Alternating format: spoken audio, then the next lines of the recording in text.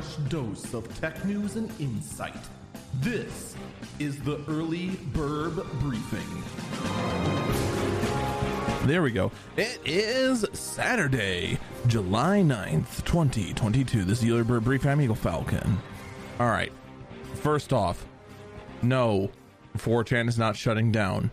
Those people that are sharing this same tweet and photoshopped image on Twitter are either gullible because they didn't even bother looking at the 4chan site to confirm it, or are 4chaners themselves trying to go ahead and spread it just for the lulz.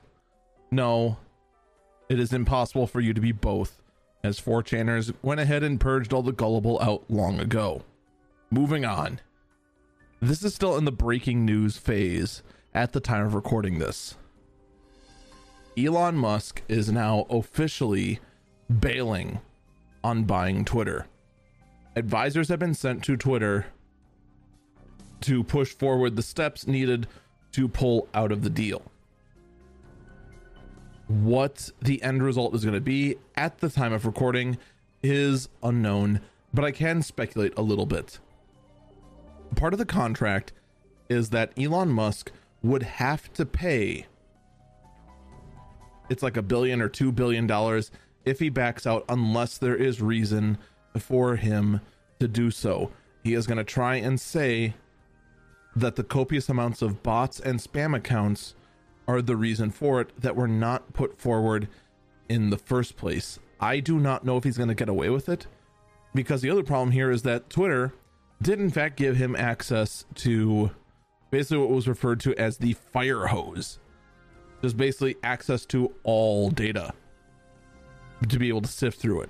Now, that was, admittedly, that was kind of a dickish move on Twitter's part, but it was also intelligent, because Twitter can now say he had access to everything, even though basically what Twitter did was just pretty much bury Elon and his team in several dump trucks worth of hay and said, all right, go find the needle.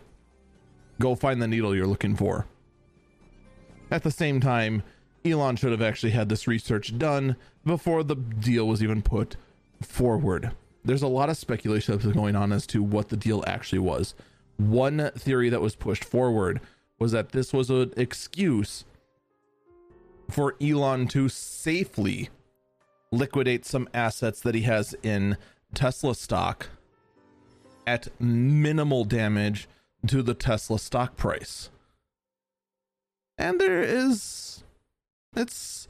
I'm not going to dismiss the theory. It's plausible. Like, that's the crazy thing when it comes to that specific theory. Even at this point, it is still very plausible.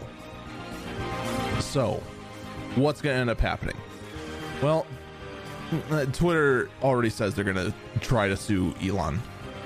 Twitter is also telling their employees specifically not to tweet about the Elon Musk deal, most likely because there could be potentially someone said something stupid that could be used as fodder against Twitter. So, we're just gonna have to wait and see. Repop that popcorn. Get another batch going. This ride ain't over yet. But you can worry a little less about Twitter. That's gonna do it for me. Stay safe and stay healthy.